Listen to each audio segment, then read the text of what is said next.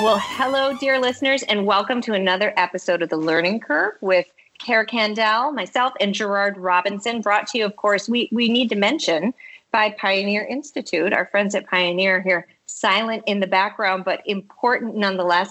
And Gerard, I got to tell you this week, you might hear my kids coming into the office because it seems to be a theme today. How you doing? I'm doing well, and I would love to hear them say a few things in Spanish since I've heard you speak in Spanish, and I was quite impressed. So well, if you're not like a native Spanish speaker, then my Spanish is impressive. A lot of people are surprised to hear that I do speak Spanish at home with my children, but my spouse is from Buenos Aires, which sounds more exotic than it is. Sorry to all the Argentines out there, but they'll probably agree. It's a beautiful place, and we're really lucky to be able to speak Spanish at home. But when you get to the point, Gerard, where your children correct your grammar in Spanish, then I think you're doing. Yeah.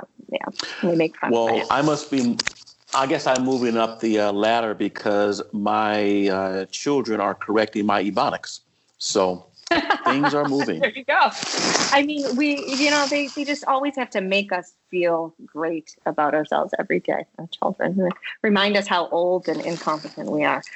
Anyhow, we got a great show coming up today. I'm very excited to speak with Kerry McDonald, who has in fact been the host of this podcast before in months prior. She was a great pinch hitter for us, and I'm really excited to talk to her. But of course, as always, we've got stuff in the news. Now, Gerard, we've talked about this before, but I think it bears repeating.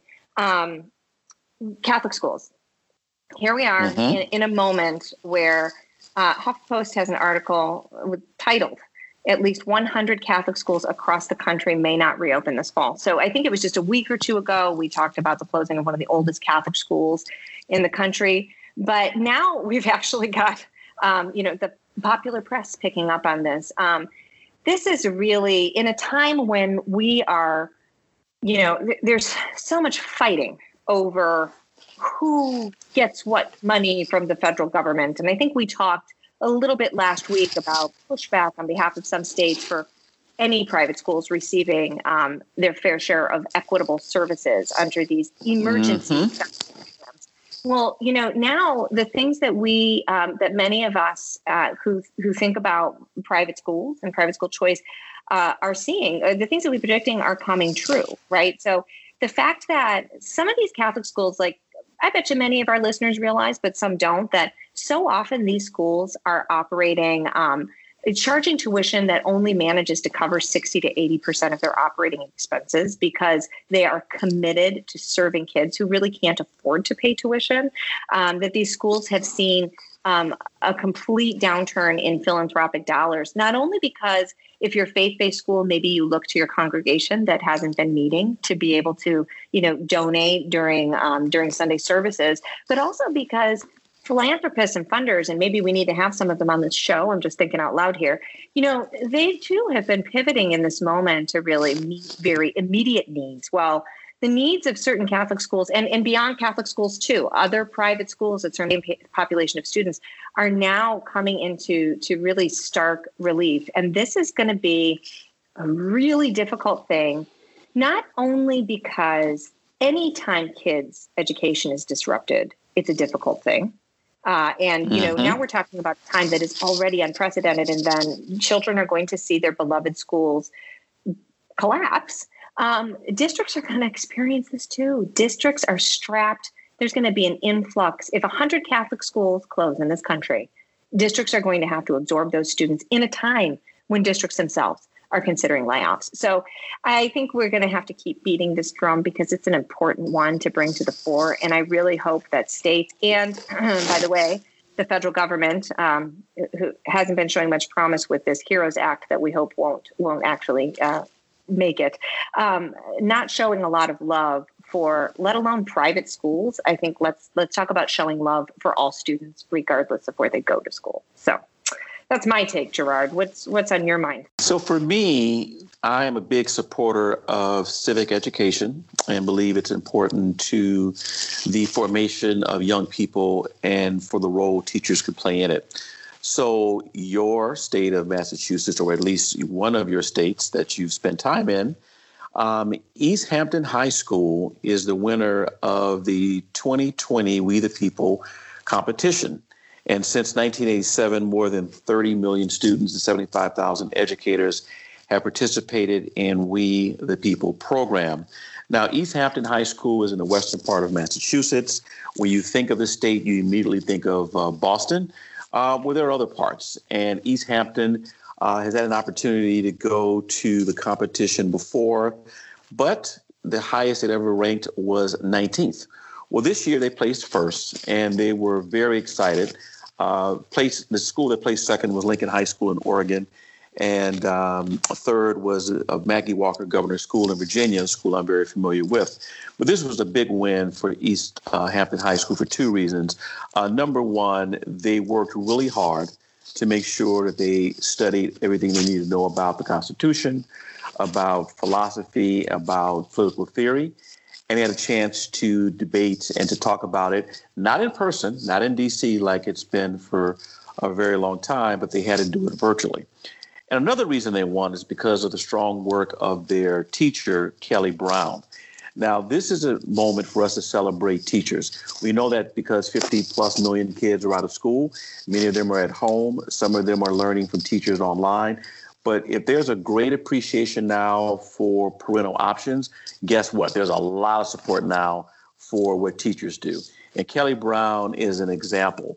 Since 2006, she's led the high school as an instructor in history. She was also the 2010 Massachusetts History Teacher of the Year.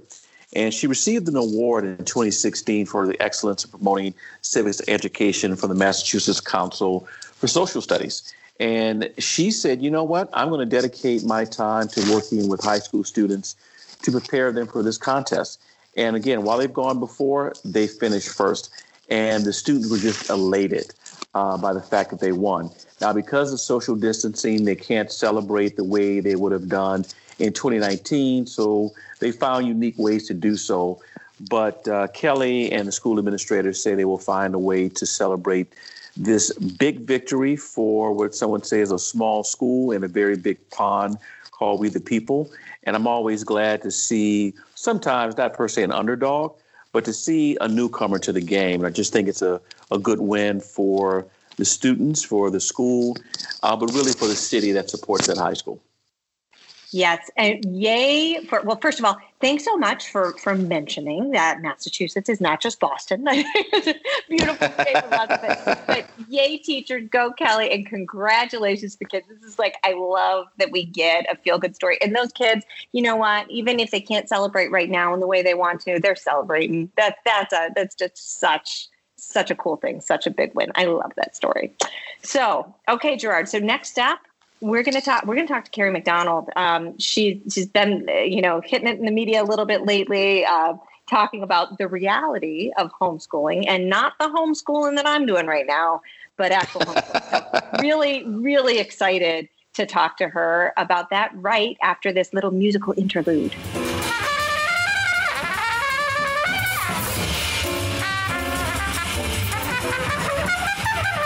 So we're so happy to have with us today Kerry McDonald, who's a senior education fellow at the Foundation for Economic Education, or fee.org.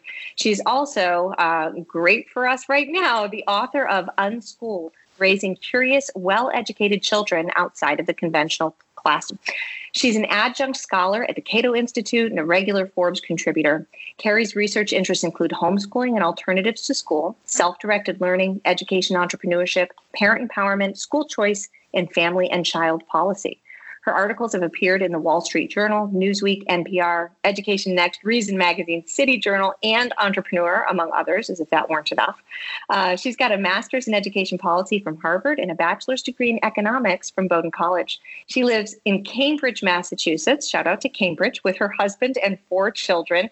And we have to add, she has previously hosted The Learning Curve. So we're really happy to have you back. Thanks so much for joining us today, Kerry. Oh, it's great to be back with you. Thanks for having me. Yeah. So here we are. You're right. A hop, skip, and a jump for me down in Cambridge, Massachusetts. Gerard and I like to joke about the weather, but we finally got a beautiful sunny day. And so we've got you inside, but not for long. But lots to talk about. So, we would be remiss not to talk about the current moment, but I hope to ask you sort of about pre-current moment as well. So right now, obviously COVID-19 has many parents, probably not homeschoolers, but are certainly attempting to engage in some form of home education, using digital learning, just trying to navigate all of this.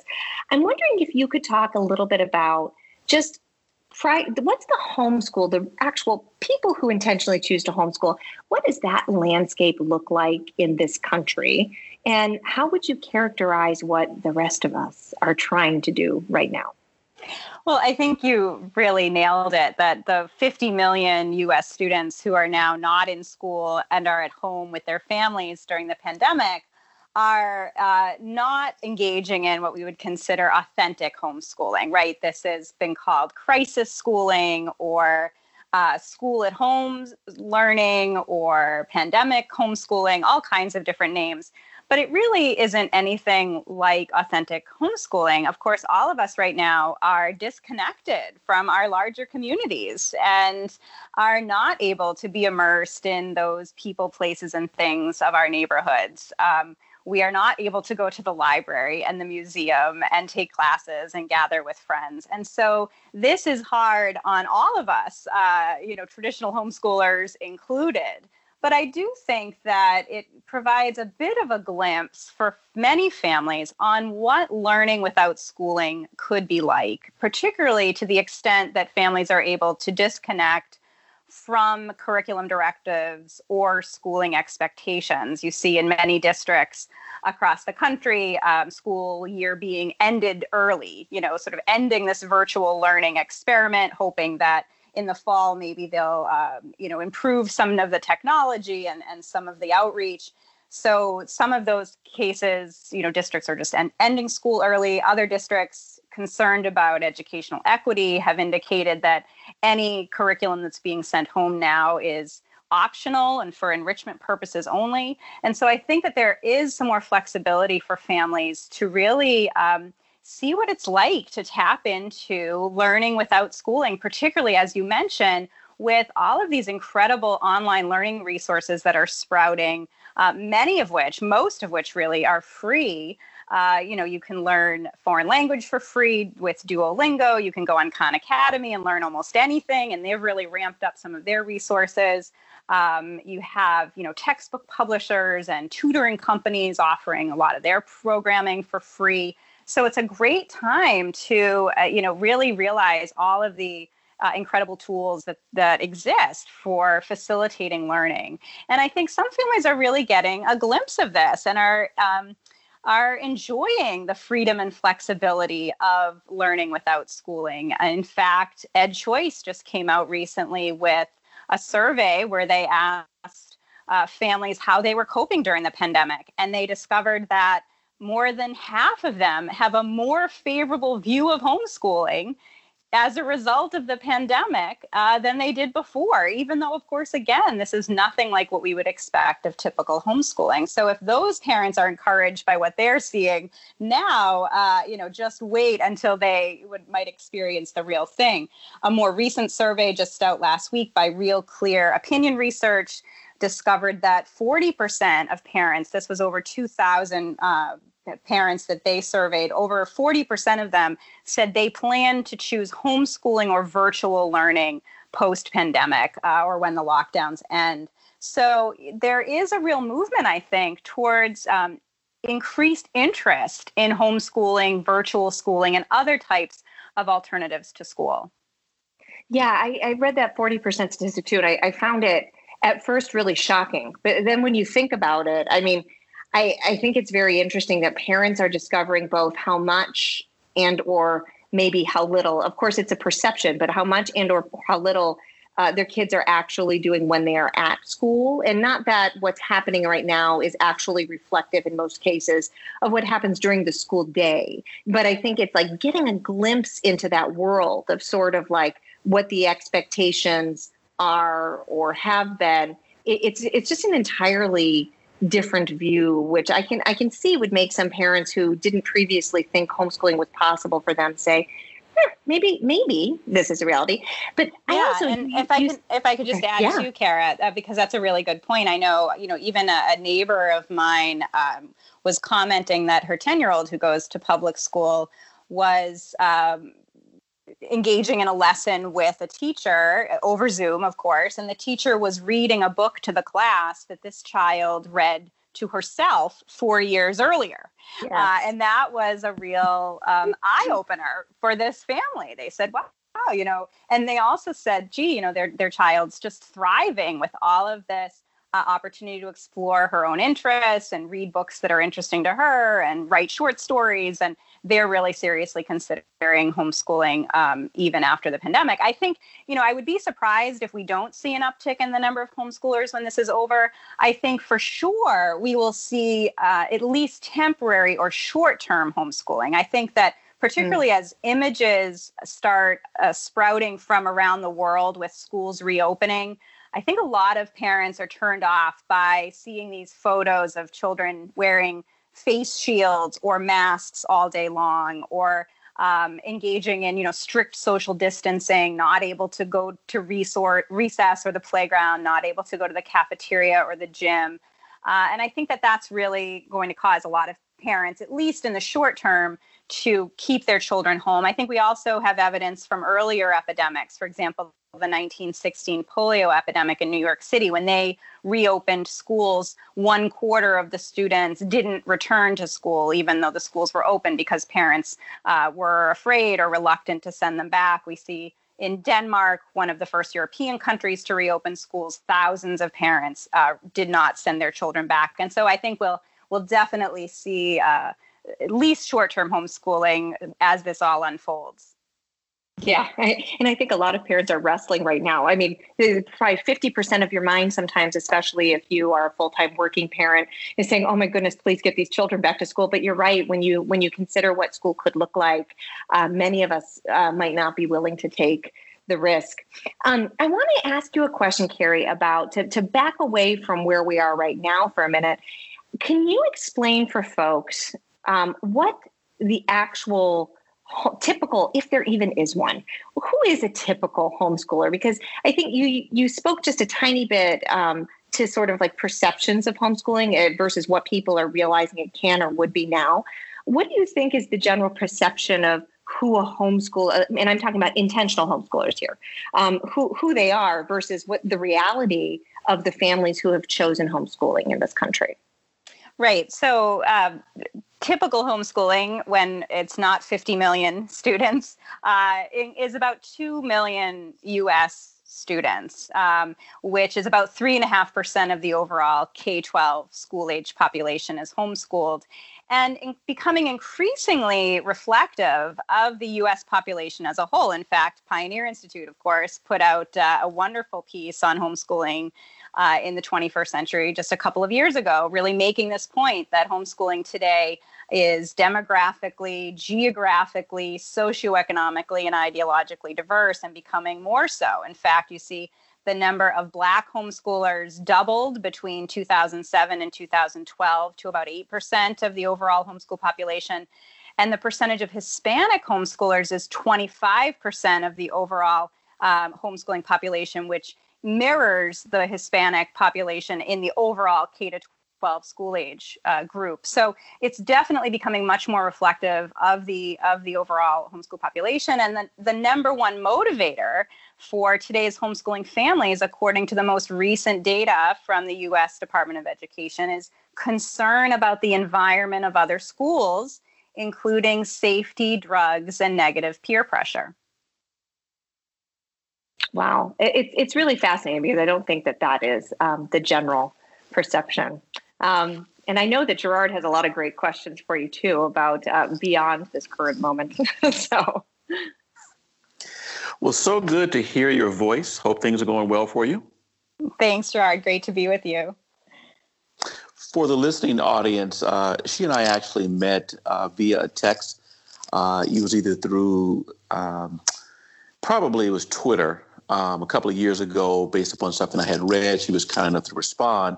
And so when her name rose to the top as someone to interview, I was quite excited. So for all of you who are listening, you never know what response you'll get when you send out a text to someone about something they've written. So here's my question for you. I'm pretty sure you've been bombarded with what some call the Harvard anti-homeschool article and all the things that have come from it. And there have been a lot of great responses, and you have weighed in. There's one quote that I'd like to talk about, and here it is. Behind the rapid growth of the homeschooling movement is the growth in the conservative evangelical movement. Now, we know demographically that a number of homeschoolers are, in fact, people of faith. Within the Christian domain, you've got Catholics, you also have Protestants, and within the Protestant realm, you've got a lot of striation.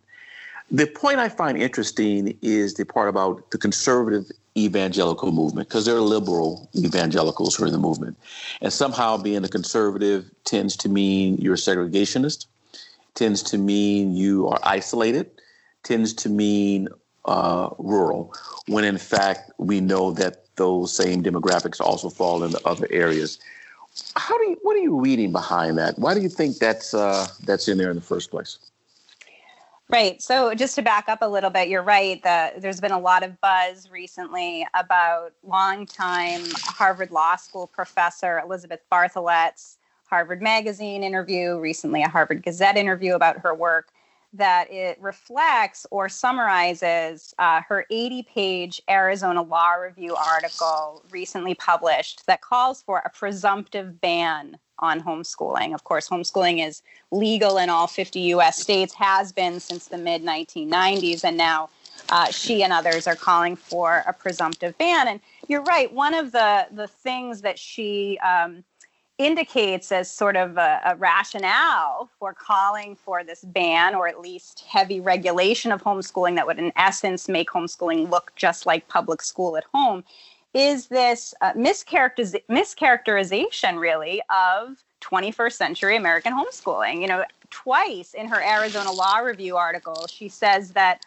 up to 90% of today's U.S. homeschoolers are driven by conservative Christian beliefs. And this just simply is not true. In fact, again, that U.S. Department of Education study, the most recent data we have on homeschoolers, found that only 16% of respondents indicated that a desire to provide religious instruction was their top motivator. And as I said earlier to Kara, the number one motivator for today's homeschooling families, the motivator they indicated most often as their reason for choosing homeschooling, is concern about the environment of other schools. So it's simply not true that it's overwhelmingly conservative Christians. In fact, the modern homeschooling movement really began in the 1970s as part of the leftist countercultural movement. And then it became much more bipartisan, really grew in numbers and in strength through the Christian conservative movement in the 1980s and really helped in terms of getting it legalized in the 80s and throughout the 90s.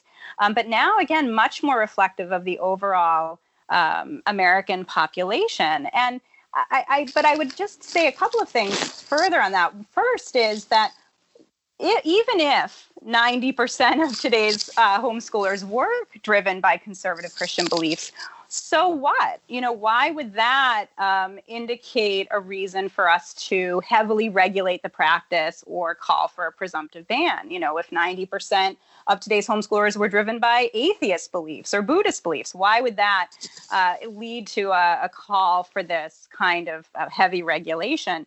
I think it's particularly disturbing where Bartholet indicates that one of her real reasons for wanting to ban or have a presumptive ban on homeschooling is that she wants to make sure that young people express a tolerance for diverse viewpoints.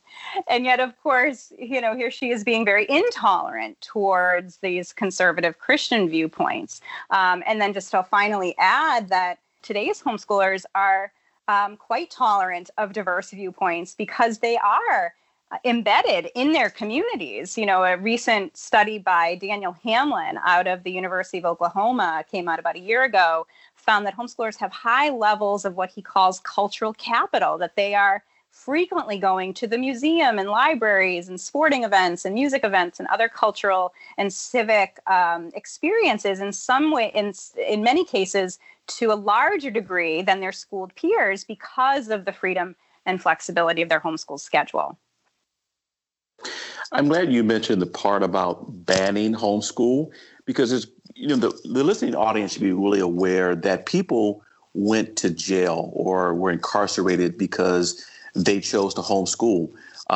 It was in the late 1990s, I had a chance to meet a group of homeschool parents. It was at a Bayo conference, in fact, in Milwaukee, and met several people who either were homeschool parents or children who were homeschooled. One was a professor at a conservatory in Dallas. Another was a professor of engineering at a community college. And I spoke to her mom and dad, and they said when we started homeschooling, we were put in jail. And then they pointed, so was that lady, and so was that guy. And I found myself talking to a number of people, some in tears, about their experiences, even in Washington, D.C., having to go underground. So when we say banning, as you mentioned, it wasn't too long ago that it became legal, but to say that without the context of the human aspect of it, I think is unfortunate. Let's go to the R word of regulation. I'm a person who supports the role of parental options in education. In a previous life, I had an opportunity, for example, in Virginia, to introduce legislation through our governor, Bob McDonald, to support virtual education. And we thought this would be a great conduit for homeschool families to come in. And then in other work, I also supported education savings accounts and vouchers.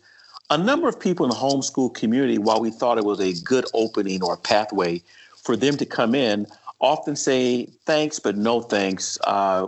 We like what we're doing. And even though you're opening up the door for parental options, opportunity, and choice, in some ways, you're actually inhibiting our ability to provide an education to our child. What did I get right? What did I get wrong in my thinking?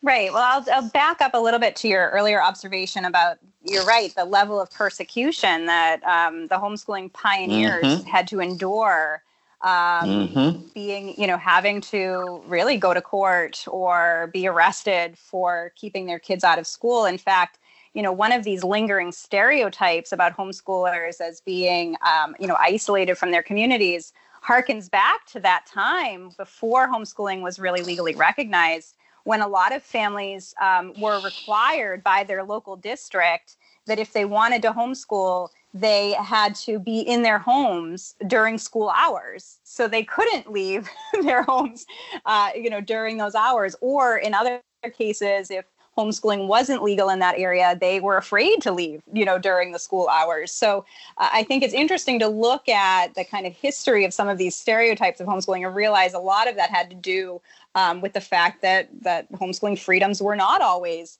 secure, and really parents had to fight for the right to educate their children as they chose.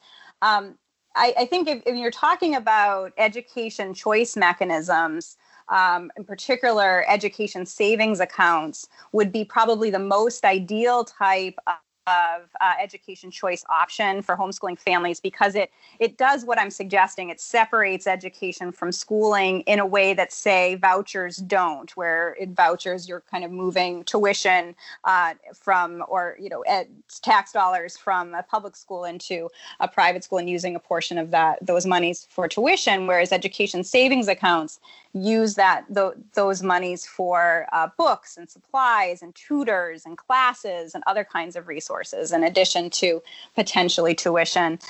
There's a lot of debate, really, within the current homeschool population around education choice mechanisms, where some families will say, this opens up the door for more experimentation, more families to take advantage of different ways of learning. You see often, particularly in the last, say, 5 to 10 years, there's been a surge in hybrid homeschooling programs where young people are at home for part of the week and then at a learning center or a micro school, 2 to 3 or 4 days a week. And education savings accounts and those types of mechanisms can really defray some of those costs. But you're right, other homeschoolers will say, this could impact our independence. And if we start opening the door to regulation through these education choice mechanisms, that could threaten our ability to independently homeschool, even if we never take advantage of those choice mechanisms. And I think that's a legitimate concern and something we really should be vigilant about and watchful for. And what you've just explained to us is the diversity of opinion within the homeschool movement itself, which isn't very different from the type of diversity of yes and no we find in traditional public schools, in charter schools, and even in the voucher movement. And the point about tolerance, and then I'll stop. If you take a look at the U.S. Department of Education's Civil Rights Database, where they accumulate complaints, often filed by students, families, others, as it relates to public school, you will see a level of intolerance as to why, in fact, people had to file claims because they were attacked, often because of who they are, what they had to say, or what they believe.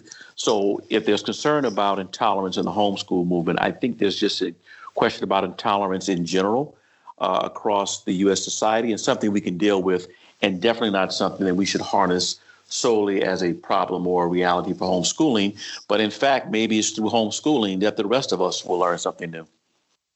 Right. I mean, I think that's a really good point that, one of the arguments that Professor Bartholet makes in her Arizona Law Review piece is, we need to have a presumptive ban on homeschooling to protect homeschool children from abuse. And of course, there's really compelling research that shows that homeschool children are, on average, less likely to be abused than their schooled peers. And then you bring up the point that abuse is rampant in public schools. I mean, headlines abound of public school teachers being arrested and convicted for physical abuse against children. Of course, we have widespread peer abuse through bullying in schools. And then a 2004 U.S. Department of Education study found that 1 out of 10 public school students would be sexually abused by a public school educator by the time they graduate from high school. So in many cases, parents are fleeing abuse in public schools and choosing homeschooling as that exit ramp from that abuse. And so I think that is a really important thing to remember, that, being regulated by the institution that you are fleeing is problematic. Yeah, and let's not forget too that, and certainly not to paint any type of school with one brush, including public schools or district schools, but there's also abuse in the form of educational neglect, which we of course know is rampant across this country, and children just simply not having the opportunities they need to learn and to grow. Kerry, I have one final question for you, and I've been debating in my head because I've been tempted to ask you about this moment for parents and your advice, given all of your knowledge on the subject. But I've decided I'm more tempted to ask you, especially because of what you just discussed in terms of education savings accounts as a possible vehicle for homeschoolers, especially as the population of homeschoolers grows. But we only have 5 active education savings accounts in this country right now. And one of them actually just halted, Tennessee, right, that was about to get off the ground and has been held up by the courts. So what would be your advice for policymakers right now in the context of a growing population of parents who may indeed be interested in homeschooling? I mean, right now we've got governors thinking about how they're going to spend their funds. We've got, looking for a 4th federal package for COVID, and certainly not the purview of the federal government to think about who gets to do what. But is there advice that you would have, that you would want policymakers to at least think about in this time? That's a great question. I think if you look to states like Arizona, that leads the way in education choice and education innovation, it's really extraordinary to see the amount of experimentation that is encouraged there and the options available to families.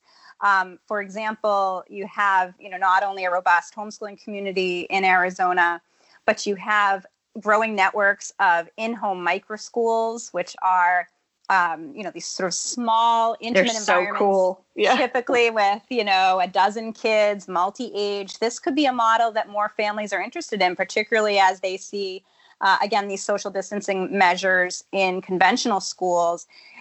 There's one particular fast-growing network of microschools in Arizona called the Prenda Network that operates on a virtual charter school system in Arizona, so it's tuition-free for Arizona residents. You see a lot with virtual learning coming out of Arizona, again, frequently tied to their embrace of charter schools. These are Arizona State University Prep Digital. I know that the Pioneer Institute's interviewed them before, that they're doing some amazing things for providing high school diplomas digitally to young people around the country, and then giving them access to college credits to defray a lot of the higher education costs. And there's just so much innovation coming from that. So I think that the more states can embrace education choice mechanisms, whether it's charter schools or education savings accounts, virtual learning, digital learning, and really along those same lines, encourage education entrepreneurship, because I think we're poised for a real education transformation here. And I think it will really only get off the ground if we provide the conditions to encourage entrepreneurs to create K-12 learning models that we haven't even imagined yet. Yeah, that's great. So policy wonks, policymakers, people who advise the policy, I hope you're listening to that. It's really nice, Kerry, I'd say, to end with a little bit of sort of like optimism for what the future could look like when we've been mired in so much sort of depressing stuff. I think that this could be a really exciting moment. So thanks so much for being with us today. And for our audience, again, that was Kerry McDonald. Absolutely check out her book, Unschooled, Raising Curious, Well-Educated Children Outside the Conventional Classroom. Thank you so much, Kerry. And we hope to have you back again, whether it's host, guest, whatever. You're welcome anytime. Oh, thanks so much, Kerry. Yeah, so it's fee.org/Kerry, Kerry, and you can connect with me there. Awesome. Great. Thanks so much. Oh, great. Thanks again.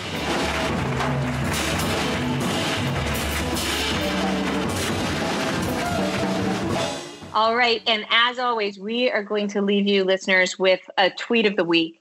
This one coming from Politico on, wow, Gerard, that was the Midwesterner coming out in me. Politico on May 18th. And, you just can't take the Michigan out of the girl. And that's okay. I love it. This one's coming from Politico, and it's a quote from Governor Jared Polis out of Colorado, as you know. And he says, it's just not going to look like any other school year. So, of course, talking about reopening schools, I mean, so many people weighing in on this right now. I'd like to say I heard my own kid weigh in on this morning in a one-on-one conversation with her teacher. And I heard her very sweetly say, Mr. Bryan, are we going to be back in school next year? And Mr. Bryan, he handled it really, really well and told her the truth and said, we just don't know. And I think that everybody wants to know the answer to that question. Polis is saying that that as many of us are thinking, schools are probably going to return and be somewhat of a hybrid environment. So thinking about, do we have 50% of the kids in school at a time, A week, B week, A day, B day? I mean, the possibilities are frightening, not endless, but multiple. But also at the same time, I think if we put our optimist hat on, kind of cool.